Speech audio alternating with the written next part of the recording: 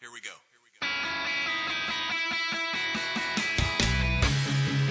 At our church, Jesus is Lord. That single belief calls us together as a community and sends us into our world with hope and purpose. At our church, your past will never define your future. There's always redemption, which means there's always a brighter day. At our church, we don't think we're better than any other church out there. We're just doing our best to become our best. At our church, we want you to believe in God, but we also want you to know that God believes in you. We are not against people who don't attend church anywhere. Instead, we pursue them with love, the very same love that's pursuing us. At our church, we're learning to serve God with all our hearts, and we're learning to worship Him with all our lives. And if you're looking for the perfect church, we're not it. At our church, we will make mistakes, but we will choose to grow from them. At our church, we're part of a global community that's knit together by the resurrection of Jesus. And by the way, at our church, we believe that really happened too. At our church, we will engage with people who are in real need because we are the hands and the feet of Christ. And finally, we need you to hear this loud and clear. At our church, it's not really our church at all. It's His. And we live and move and breathe in His church for His glory and His fame, not ours. So here's the invitation. You're invited to jump in with your whole heart at your own pace and to experience the life that awaits you in Christ. Friends, this is going to be good. Welcome to our church.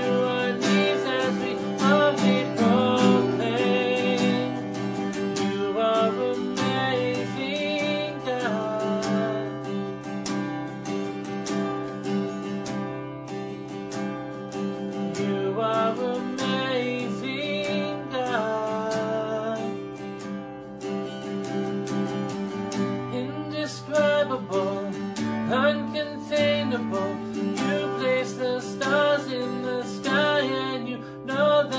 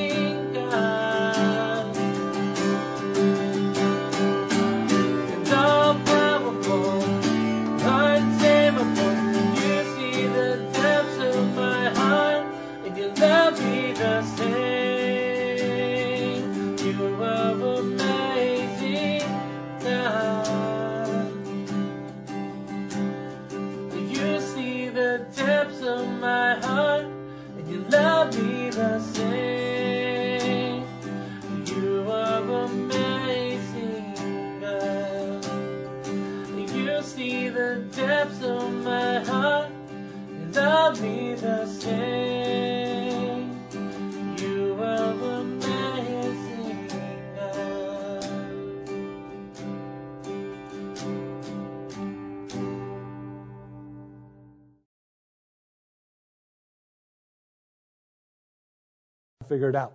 But it's good. We're glad that we're here this morning. We're glad that we're able to connect like this. It's been a year since the pandemic really shut everything down here in the U.S. My wife and I were talking about it because this day last year, I was not actually in the country.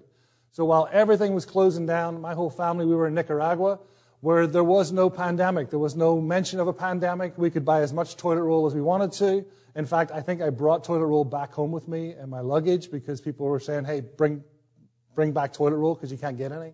And so just a complete different transition. When we landed back here from our mission trip and went from an open society, talking to people, hanging out with people, to now we were locked up in our homes for at least 2 weeks.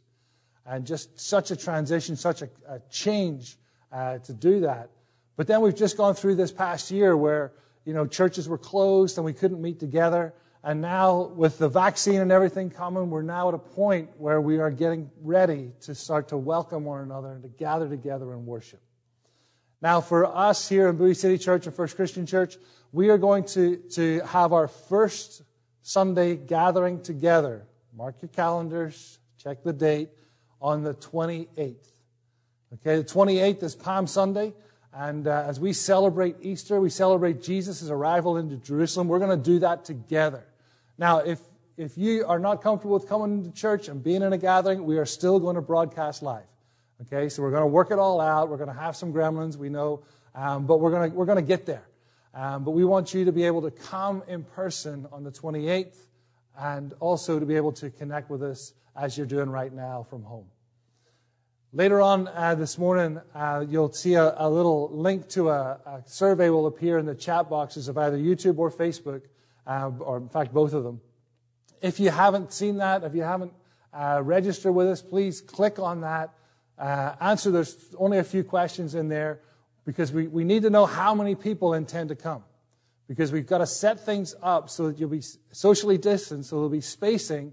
And we want to be able to assign families to individual rows and pews.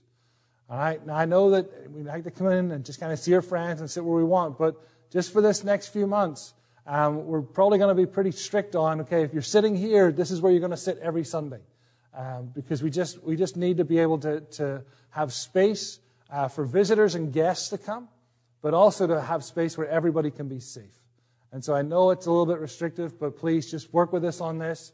We want to have gatherings together. We want to have worship together, but we need to do it as safely as we can do it. So that's kind of where we are. A few announcements. I'll talk a little bit more at the end of service today when we get that link posted in there. But I'm excited about today. We are in week 2 of our series entitled Jesus Is, and Shep is coming to speak to us this morning. Chandelier Shepherd, you heard him a few weeks ago, and if you're thinking, which one was that? Bright green sweatshirt. You all got it, the bright green sweatshirt. You're like, oh yeah, bright green sweatshirt guy. I remember him. The chef's coming. He's going to speak to us this morning. I'm going to pray for us, and then we're going to go into the bumper for our message this morning, and then Shep's going to come and take over, and hopefully we'll get the audio worked out so we'll be able to hear him on his radio mic. If not, we'll plug him in like this, and we'll just keep on going. So let's pray together. Father, just thank you for this morning, Lord. Thank you for this opportunity to come together to worship, Lord. And God, I pray, thank you, Lord, that you've made it a way for us to be able to come together really in person to worship. But God, we want to do that safely. We want to do that carefully, Lord. So, Father, we just are excited about that day. We're excited about what that opportunity, God, just to come to church on a Sunday morning to be with God's people.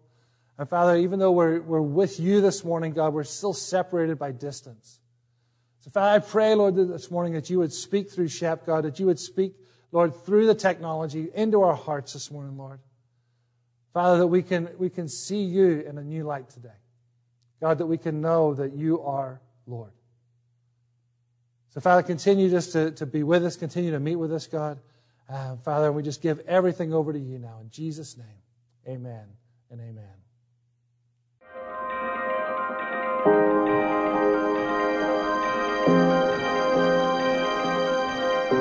He walked right next to us, but we couldn't see him. Can you believe it? He was actually the one that we were looking for and hoping for, but we couldn't see him. We thought he came to redeem us from Rome, but we were so wrong. He didn't meet our expectations because our expectations were too small. We could not see him because our hurt, because of our pain, had blinded us.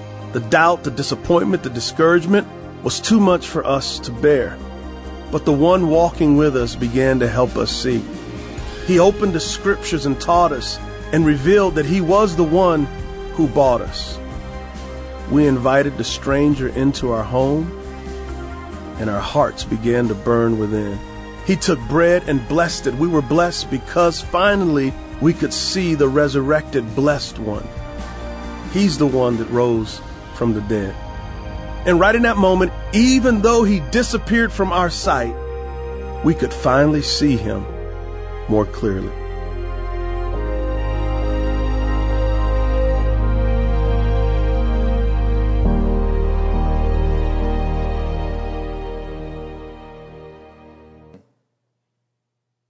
Bowie City Church.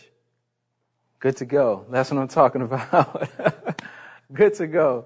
Man, this morning, let me tell you, something's coming out today. That's all I can say. I don't know what it's going to be, but, we had a clock confusion in my house. Other people may have felt that today. They kind of sprang forward on us today. The stove didn't register at the same time, so we were like, oh, it's 7 o'clock. And it's like, no, it's 8. And it's just been one of those mornings. And then I come here and then the sound isn't working. I'm telling you, something's coming out today. So be ready for that. So just sit and soak it in. Okay, this message, again, is something it's a more emotional message for me. If you've ever spoken before, or I know those of you who have given a message of any kind, when you see yourself in a message you're preaching, it just floors you. And that's one of these messages today. So before I do anything, let's pray really quick, and we will get into the message this morning. All right? Lord, we thank you for today. We thank you that you are a just God, that you are the same, that we don't have to worry about you malfunctioning. And that is great, and you're always on time, you're always there, you're always for us, Lord. And we can just rest in that today. May we rest in that, and praying that you open our hearts and our minds to what it is that you have to say to us today. May you move me out of the way, and instead, may you speak here today. Lord, in Jesus' name, amen. All right, so we're picking up again in the series, Jesus Is, and today we're going to talk about the fact that Jesus is misunderstood, okay? Jesus is misunderstood. So I started to think this week about who currently is one of the most misunderstood people in the world right now, right? And I was like, and God gave me this one. So I had this, and I figured I would do this, but if you know, I'm going to put it in the front. I'm going to show it up here. If you know whose jersey this is, you understand why I say this person's misunderstood. This is a controversial jersey here, okay? And if you don't know who this is, maybe if I turn it around and you read the letters on the back, you'll understand why. Okay? So just to amp it up a little bit, I'm going to wear this today. I'm going to throw this on over top of my shirt, and I'm going to wear this today and symbolize this. It's probably a little tight. I'm going to wear it. Why am I going to wear this? Because, and this is how I know he's misunderstood, because either you agree with me or you suck your teeth. One of the two. There is no in between. Right? People say either I hate this guy or I love this guy. One of the two. But today we're going to talk a little bit more and deeper. This is just a symbolism. Of course, Colin Kaepernick is not Jesus, and he's nowhere near Jesus. But this is an example. So you understand right where I'm at, what I'm talking about. There are two sides of this thing. Okay? So today we're really going to focus on the fact of Jesus being misunderstood, but we're going to look at it through the lens of a person in Scripture who encountered Jesus a couple times. Her name was Martha. So we're going to look at how Jesus is misunderstood through the eyes of Martha, and I'm hoping that in that you were able to see some of yourself in this as well. Okay, so the first scripture we're going to look at is Luke 15:25-32. Okay, this is the parable that Jesus tells. A lot of times we like to call it the prodigal son, but honestly, it is the parable of the two sons. Because there are two sons involved here. We like to focus on the one that left, but there are two sons here that are talked about in this story. So we're going to pick up in Luke 15 here, and we're going to read just a little bit of the prodigal son story, okay? We're going to go towards the end where it says, "Now his older son was in the field, and as he came and drew near to the house, he heard music and dancing. And he called one of the servants and asked what these things meant. And he said to him, 'Your brother has come, and your father has killed the fattened calf because he has received him back safe and sound.' But he was angry and refused to go in. His father came out and entreated him. But he answered his father, 'Look, these many years I have served you, and I have never disobeyed your command, yet you never gave me a young goat that I might celebrate with my friends. But when this son of yours came, who has devoured your property with prostitutes, you killed the fattened calf for him.' And he said to him, 'Son, you are always with me, and all that is mine is yours. It is fitting to celebrate and to be glad, for this your brother was dead and is alive. He was lost and is found.'" So I focus on that portion because that brother's response is also Martha's response. But in that is ours as well, sometimes. If you're an older sibling, I'm the younger sibling, so and I still did this. You like to say, when is it my turn? When am I going to be able to do these things? How come they get to do this? How many times in prayer have you been there where you feel like you've done everything you're supposed to do, but yet somebody else got what you wanted, or God didn't answer your prayer right on time, and you go to him and say, when is it my turn? When am I going to get an opportunity to do this? How come you never did this for me? How come you never blessed me? How come you never gave me that promotion? I've been praying for it. How come you never healed this person? Why? When will it be my turn? David kind of experienced this a little bit in Psalm 73. He begins to look at everybody else around him, and he calls out to God and says, how come the wicked prosper? How come they are successful when I'm doing everything you asked me to do? But see, David had a very pivotal moment in that scripture. It says that he went into the sanctuary. He went in with God. He met God. And when he did, his focus came back on the one true God. When our focus isn't God, we begin to look elsewhere, but it causes us to lose focus on who he is and what he's come to do and who we're called to be. All right? Continuing, we're going to go to Luke 10, verses 38 through 42. And it reads this: "Now, as they went on their way, Jesus entered a village, and a woman named Martha welcomed him into her house. And she had a sister called Mary who sat at the Lord's feet and listened to his teaching. But Martha was distracted with much serving, and she went up to him and said, 'Lord, do you not care that my sister has left me to serve alone? Tell her then to help me.' But the Lord answered her, 'Martha, Martha, you are anxious and troubled about many things, but one thing is necessary. Mary has chosen a good portion, which will not be taken away from her.'" Let's try to understand why she responded this way, right? Jesus traveled. We know 12 disciples. Those are the ones that were named. At one point, he sends out 70. In the upper room, I believe there were 120. So think about anywhere from 70 to 120 people coming to your house to eat. And your husband or your kids are all just sitting on the floor listening to somebody tell a story. And you are cooking, cleaning, preparing, filling requests for 70 to 120 people. Whoa. Serving 4 people is a lot. Serving 2 people is a lot. But having a house full of people to serve by yourself, wow. Why this response? Why is she so triggered? Why does her immediate just go to tell my sister to help me? Well, if we're going to look into that, okay? So I had to do a little research on this and these things, and we're going to go a little bit into Martha's life really quick, okay? And it's going to all come together so beautifully at the end. So stay with me. Stick with me on this, okay? So Martha's life. We're going to look at 3 points of Martha's life. First, she had a brother that was unable to care for himself. 2, she had a sister who was a prodigal. And 3, herself. She was dutiful yet resentful, the older sister, right? We're going to focus on these 3 things. The first thing, Lazarus, okay, who we're soon to talk about in John 11, but Lazarus. So I said she had a brother who wasn't able to care for himself. How do we know this? Well, let's ask some questions first. Why is it that in the patriarchal society that is mentioned as Martha's house? If you don't know what that means, is at that time, men were the dominant force and figure in the world. So it's very uncommon for it to say Martha's house.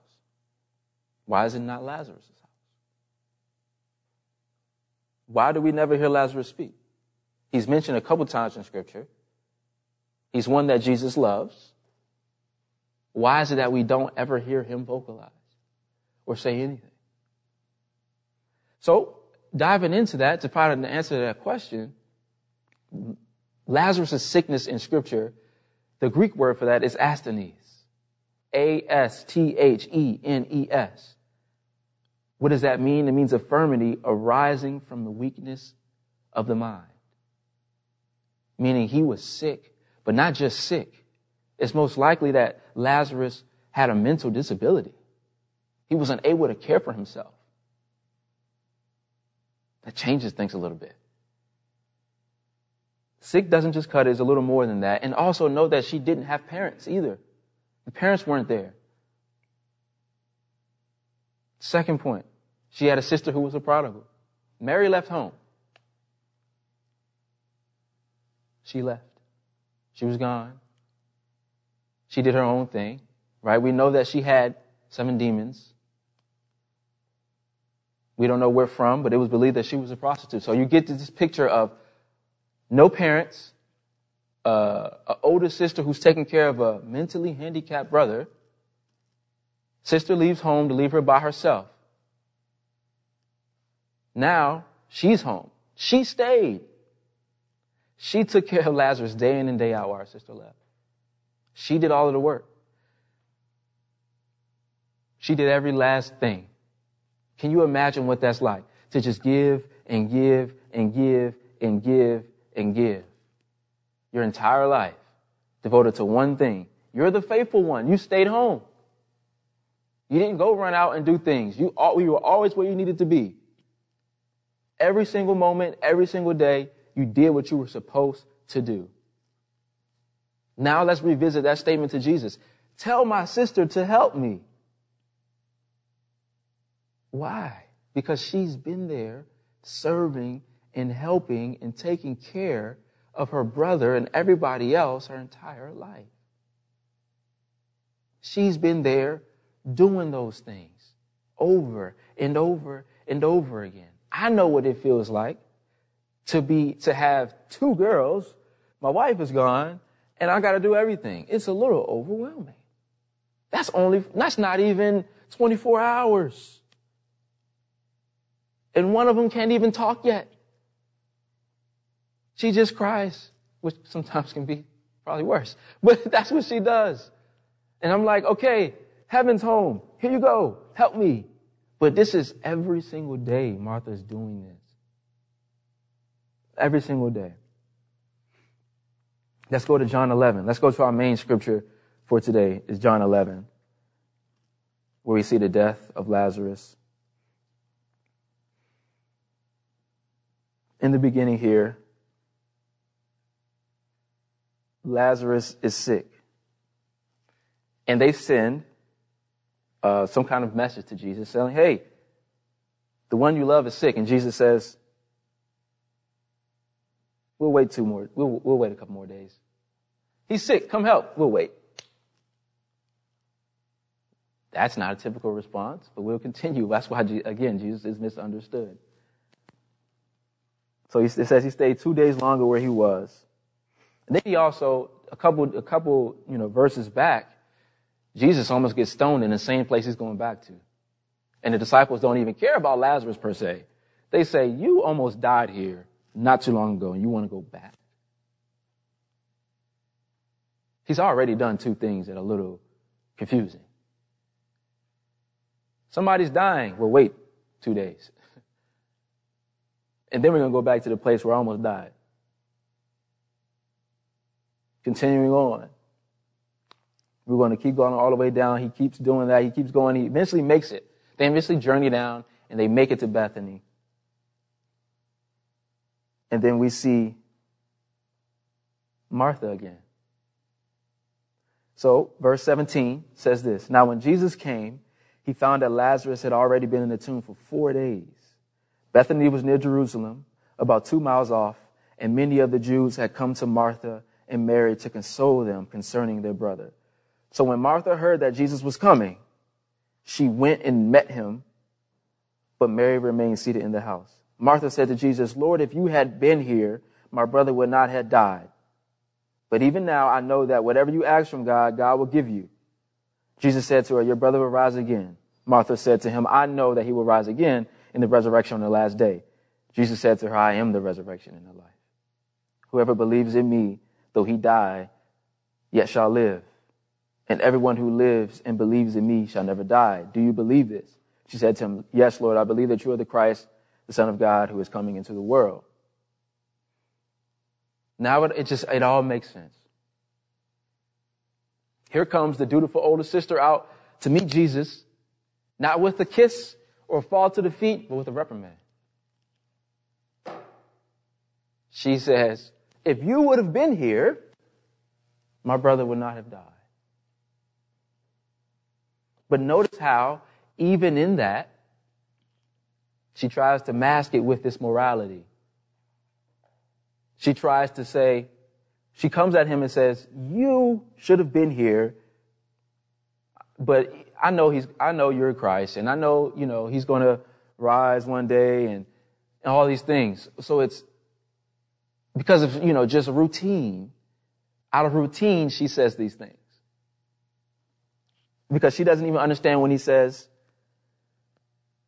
your brother will rise again. I know that he'll rise again, Lord. I mean, yeah, everybody's going to rise again in heaven one day. He's going to be with you there. We know how that works. We know that you're Christ, yes. But see, the difference in the response is Mary comes out a little bit different. Hers is that she's not met with that same, she says the same thing, but it's a different tone and different way that she came out.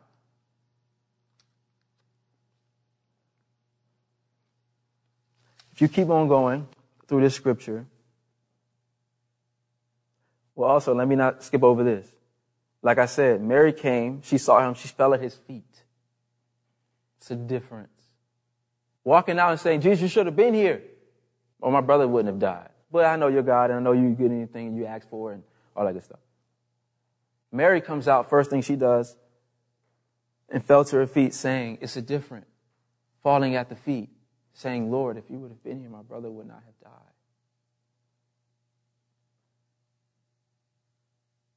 When Jesus saw her weeping and the Jews who had come with her also weeping, he was deeply moved in the spirit and greatly troubled. And he said, where have you laid him? They said to the Lord, come and see. Jesus wept.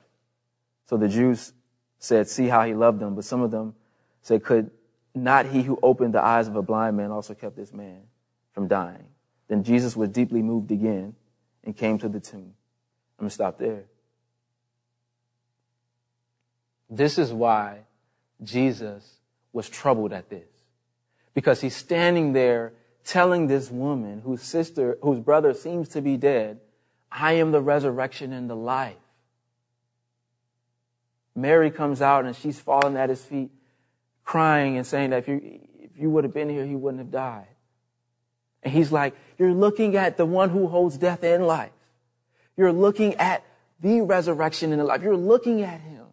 It's me. Martha says, I know you're Christ and I know you're this. But we get into that same mode where we just say, I know you're God. I know you're Jesus. I know you're this. But we forget to fall at his feet and realize he is the one who holds it all. He's the resurrection. He is the life. It's like we pray for things and don't just say, well, I know you can answer it, but I don't know if you're really going to do it, though. I know you're capable of doing this, but it doesn't look likely. And it troubled him. And he wept. Why? When I was a kid, and I'm not going to pin it like I was a child, I still do this. When I'm trying to communicate something to someone and they don't understand what I'm saying and I care about them, or they're missing my message, I cry.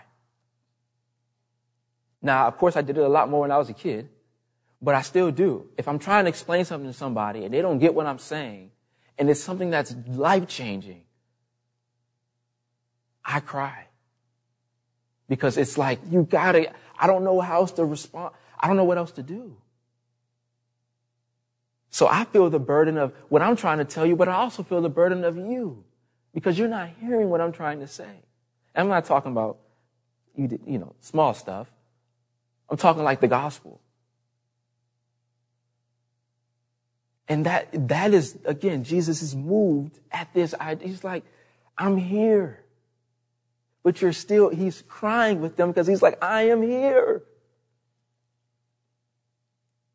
But yet you're crying as though I'm not. I'm trying to tell you that I am it. That I hold both of those things in my hands. Like he is sleeping.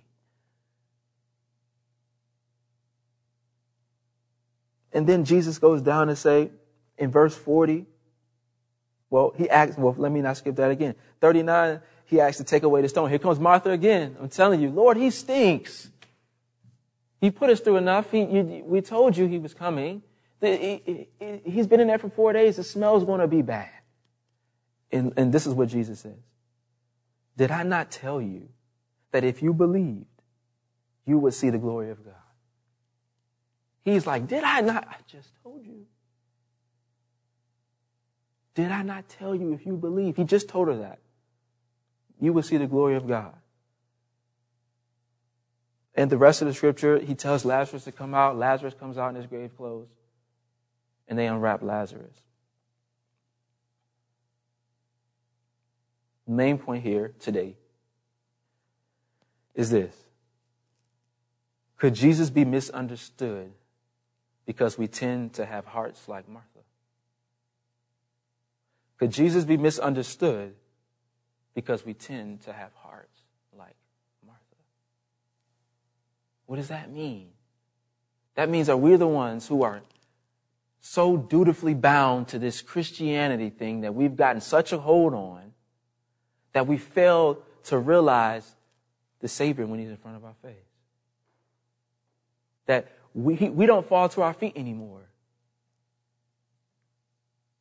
We run out to tell him what he hasn't done or what he can't do or our expectations haven't been met yet. You see, it's not about us. It's about that moment when he does cross our face. When we do get a glimpse of him. What is your response? Are you lining up to tell him, I have been studying my Bible every day. I haven't missed a church in this long. Even during the pandemic, I've been watching. I pray every morning. I listen to worship on the way to school, on the way back. Are you showing him how dutifully bound you were to this Christianity thing? Or are you falling at his feet and wiping his feet with your hair? Which one? That is why we misunderstand him. It's because we're looking for something that he's not. We're looking for him to be pleased with our offerings of duty. But all he wants is surrender to who he is. He wants you to let go of all of those things that you are for his sake. A lot of times when we hear Luke 9:23 when Jesus tells us to deny ourselves, pick up our cross and follow him, we think deny ourselves means let's get rid of the sin. So if I'm not sinning, I'm all right. No. He's talking about your this moralness you have to want to just be the perfect believer. I've encountered this so many times, and I'm not trying to talk about anybody to be disrespectful. But I've encountered this so many times as a young man who does occasionally get an opportunity to do a message. I'll meet someone who's been doing this a lot longer than me, and they'll tell me, first thing they'll tell me, I've been doing this for 30 years. I've been saved longer than you've been alive. And I'm like, okay. I don't know what to say, but I have a feeling that that's how we will come to Jesus too. I've been doing this thing with you for a while now. And he's like, it doesn't matter. It's about the heart. It's about who you see me as every single day. Jesus is misunderstood because we think he wants our dutiful obedience like the rich young ruler. What must I do to inherit eternal life? Well, what does it say? He says, I've done all those things since birth. I've done it all. But Jesus asked him to do one thing. Surrender. And he said, not for me. See, people say, well, why would Jesus ask him to give up his money? What's wrong with his money? There's nothing wrong with money. It's not about the money. It's about the heart. He's saying, you've done all these things in my name, but you won't give it up for me. We need to look at the Savior as that. The Savior. Not someone who is clapping every time we open our Bible. Because that would throw our theory all the way off of this Christianity thing and this being saved thing if it was about how well and how long I've been doing it. The resentment in our heart because, man, this person he just did this. He just got saved and look at all these black. What? Y'all focus on him, not me. I've been faithful to this church for 30 years, 25 years. Where's mine?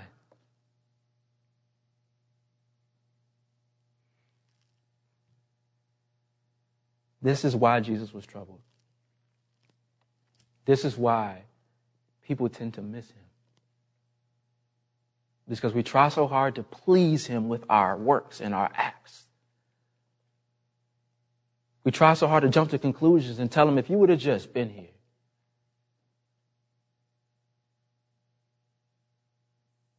We are more like Martha than we care to think. Serving away, doing all the things. I'm serving in God's name, but I'm angry at the people when they ask me for another whatever. I'm preaching on Sundays, but I'm not always, I'm only that guy when I step into this pulpit here.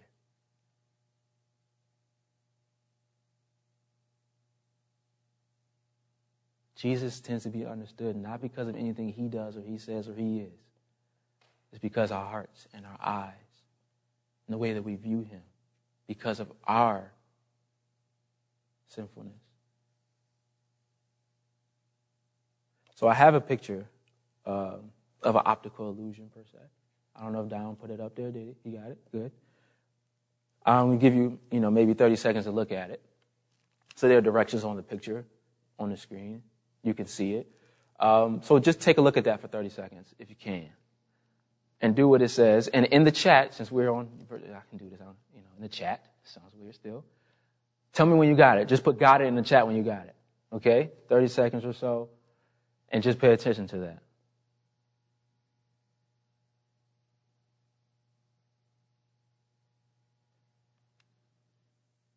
It might be a little less than 30 seconds. You should get it. And if you haven't got it yet, turn your head slightly this way.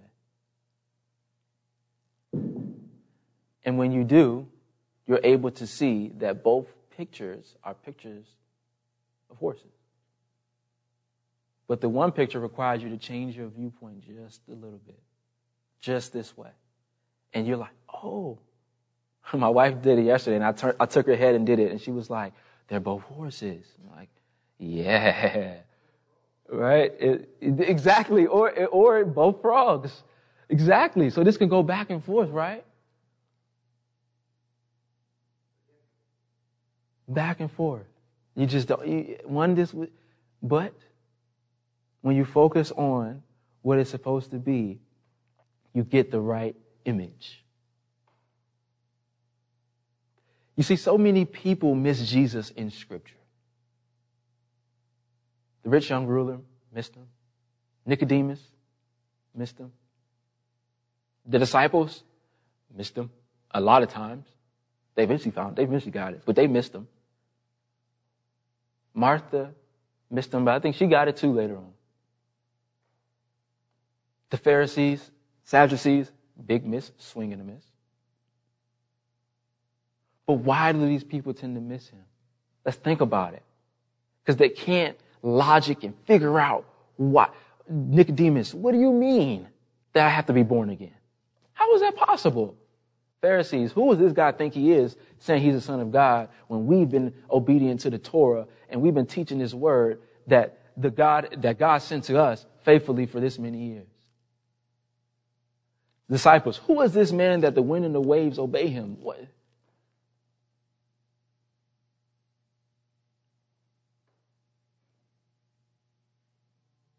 The people, now let's look at the people who found him.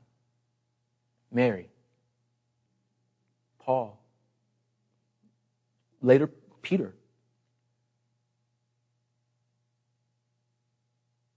Zacchaeus. What do all of those people have in common that got who he was? I'll tell you one thing. It was forgiveness. He who is forgiven much loves much. Those people who found and did not misunderstand and got who he was are the people who come to him, sit at his feet, cry, and wipe his feet with their hair because they're in so awe of the forgiveness and the overwhelming love that he's shown them. And all of us here claim to be forgiven. We are forgiven and washed clean by the blood of Jesus. But are our lives showing that we misunderstand him, or are our lives showing that we sit at his feet every single day? Those people got it. Paul got it, and his life lived that way. Mary got it. Her life was lived that way. Peter got it. They figured it out. But it's not from anything that they did. They came to the realization that this man is the resurrection and the life. So my life will be served. I will serve him with everything that I have because I'm going to love people and love him as much as he loved me because I have been forgiven much. Raise your virtual hands if you've been forgiven much. Think about it. Just don't even go back to when you were born. Go back to last night. Go back to a week ago. Forgiven much. So your life should represent that Christ. Jesus doesn't have to be misunderstood when we look at him for what he came to do. When we start to put our spin on who he is, it doesn't make sense. Jesus came for the kingdom. That's why he can wait 2 days when somebody's dying. Because he knew that the glory of God was going to be displayed in a way that just was going to be phenomenal later on. Jesus knew this. He was a person. He knew them. He loved them. It says so. Why was he able to go back? He let his flesh go and was about the Father's business. And when we sink in with that, when we let go of our flesh, let go of whatever our expectations are, and come and be about the kingdom and the Father's business, our eyes will be aligned with Jesus Christ, and we will be able to say, wow, I finally get it. I understand why you've called me to this. I understand now why you've done this to me now, why this has happened in my life. And I want to fall to your feet. I want to run to your feet.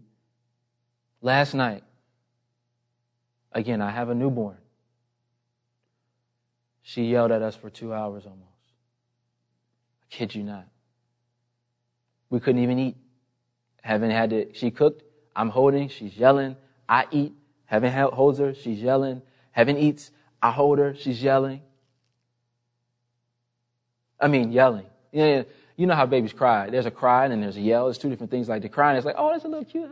No, this was like yelling at us. Like, you guys, you don't know what you're doing with me, kind of yell. And we've tried everything. She was full, diaper was changed. What do we do? Right? So Heaven's eating, and I'm just holding her, and she doesn't like me holding her anyway because I'm too firm. She's always squirming around, and she doesn't like it. But I'm holding her, cradling, which I rarely get to do because she doesn't like it often. But she's already crying, so what the heck? I'm holding her this way. And I don't know anything else to do, so I start singing. I cut on worship, and there's a song by House Fires called Coming Home, and it's about the prodigal son. So I start singing that song, louder than she's crying. And before we could get to the 4-minute mark, she's not crying anymore. Now I'm crying more than she is. Drenching her in tears. Why am I crying? I don't think that, trust me, I don't sing that well. It wasn't my golden pipes now. Why did I cry? It's because this message hit me like a ton of bricks. I was able to see God is standing there saying, this is who I am to you. While you're kicking and screaming and crying, I'm holding, I'm rocking, I'm singing. I'm holding you, telling you to come home. It feels like, the song goes, it feels like coming home for the first time in a long time. My daughter doesn't know Christ yet, praying that she does one day. But I couldn't help but think that she heard something in them lyrics to calm her down. But for me, I was able to picture it. I was able to see, that is Jesus. That's the one. You remember holding your child for the first time. And they're crying and they don't know what to do. And you're just holding them as tight as you can because you know that everything's going to be okay. And in my arms, you're safe. That is the person that you gave your life to when you said, I accept Christ. But now we kick and scream and jump out of his arms and run away. Come back and be held. Come back and be held by the Savior. Come back and be held by that peace. And she went to sleep in my arms. And I'm still crying. That is my Savior. So to her, I'm holding her tight. She's kicking like, if you don't let me go, I'm mad. And I'm like, it's okay. That's where the misunderstanding. We think that we're kicking and screaming and stretching and thinking that Jesus is doing this horrible thing by not allowing me to do this and that. But he's the one that's going to call. He's the one that's going to give you the peace you need if you just sit there and rest. If you just sit there and rest, sit at his feet, and just be there with him in that moment.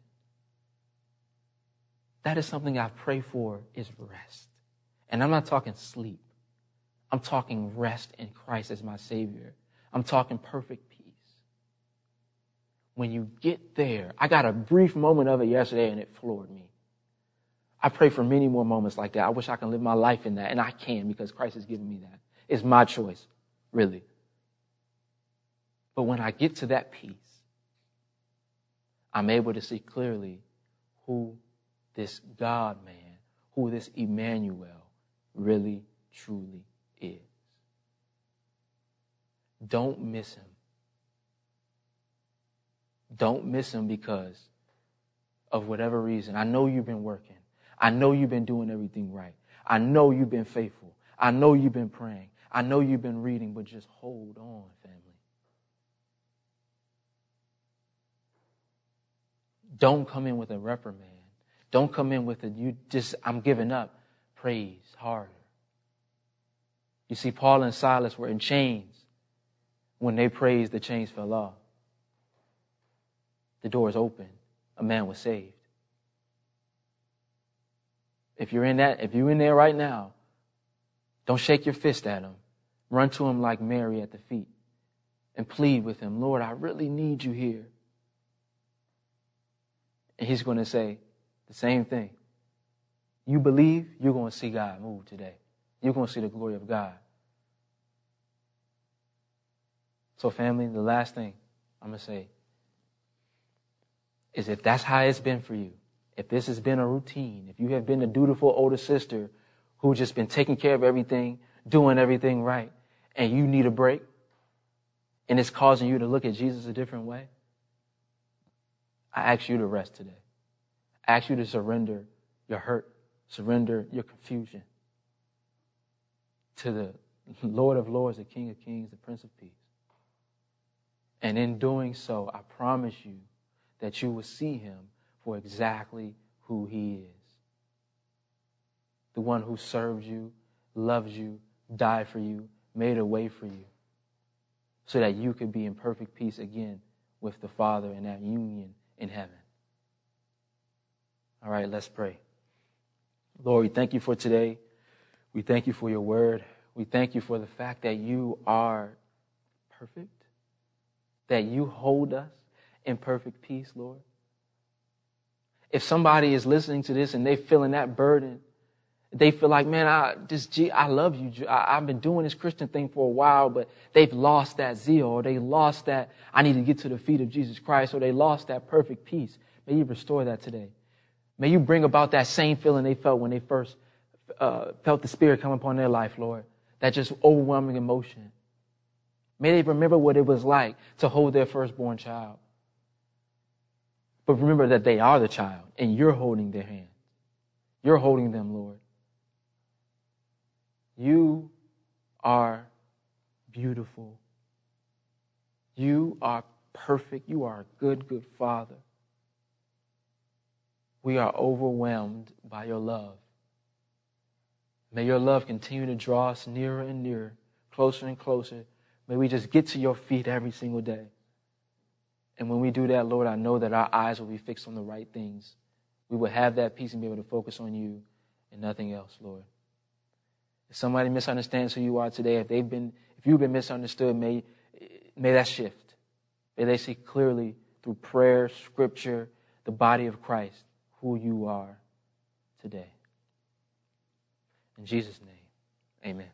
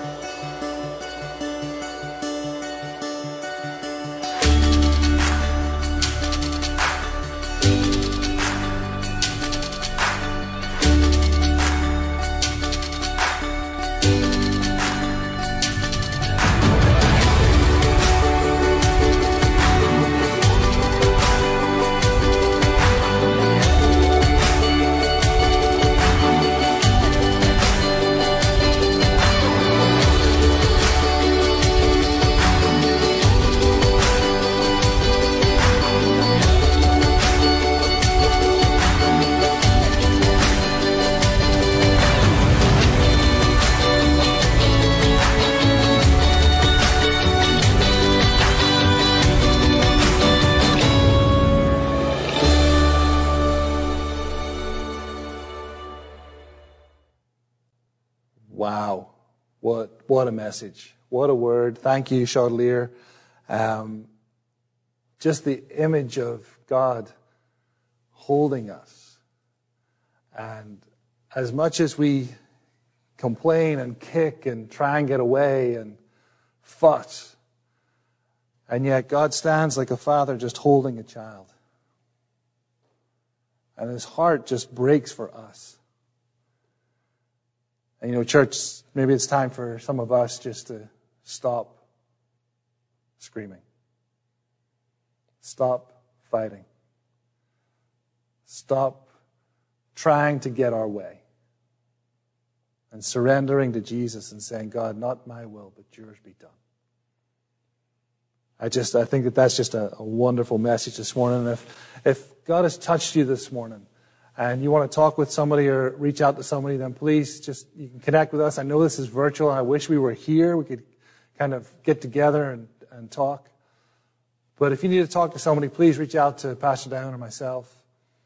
You can get us at hello@Bowie City Church. Both of us connect with that email, or just Dione@Bowie City Church, or Jason@BowieCityChurch.com, and you'll be able to reach us. But please, if God is speaking this morning, don't just let it slide away. Listen to His voice. Listen to His voice. We are come to that time of our service when normally if we're in church, and actually in a couple of weeks we're going to have to figure out how to do this because we can't physically pass a plate between people. But we're going to figure out how to do offering. And right now, we can do offering virtually, and we'll even do it in church. Maybe everybody will just get their phone out and we'll just do offering together on our phones. But we have set up text messaging offering for both Bowie City Church and First Christian Church. And so if you want to give to First Christian Church, then the number that you just need to text to, and text the word give to 301-970-3646. And you'll get some instructions that will be texted back to you. Follow those instructions, and you can give, and that money will go to First Christian.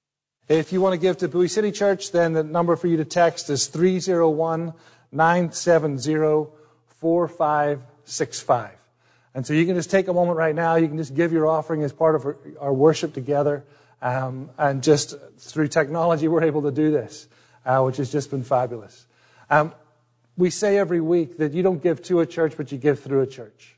And we take 30% of what's given to us, at least in Bowie City Church, and we set it aside. And we give that away to local and to international missionaries. And I also know that First Christian Church supports a number of international missionaries. So you're not giving to us. You're not giving to any individuals here. But you're giving to the Lord so that He can then continue to build His kingdom using some of your finances. So please just use those numbers, text those numbers, set up those accounts, whatever it is you need to do. And when we get together in church, you can actually then take your phone out, okay? And you can use your phone in church and not get yelled at. Well, hopefully. Maybe not. We'll see.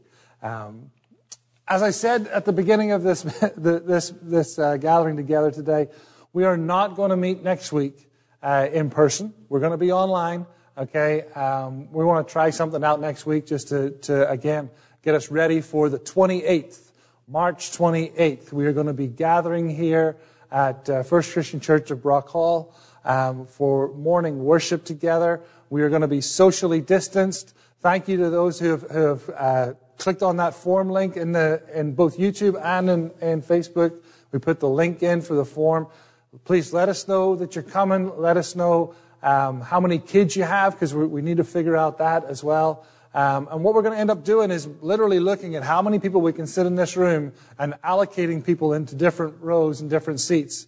And so when you come on the 28th, we'll go, the Craig family, okay, we have your seat ready.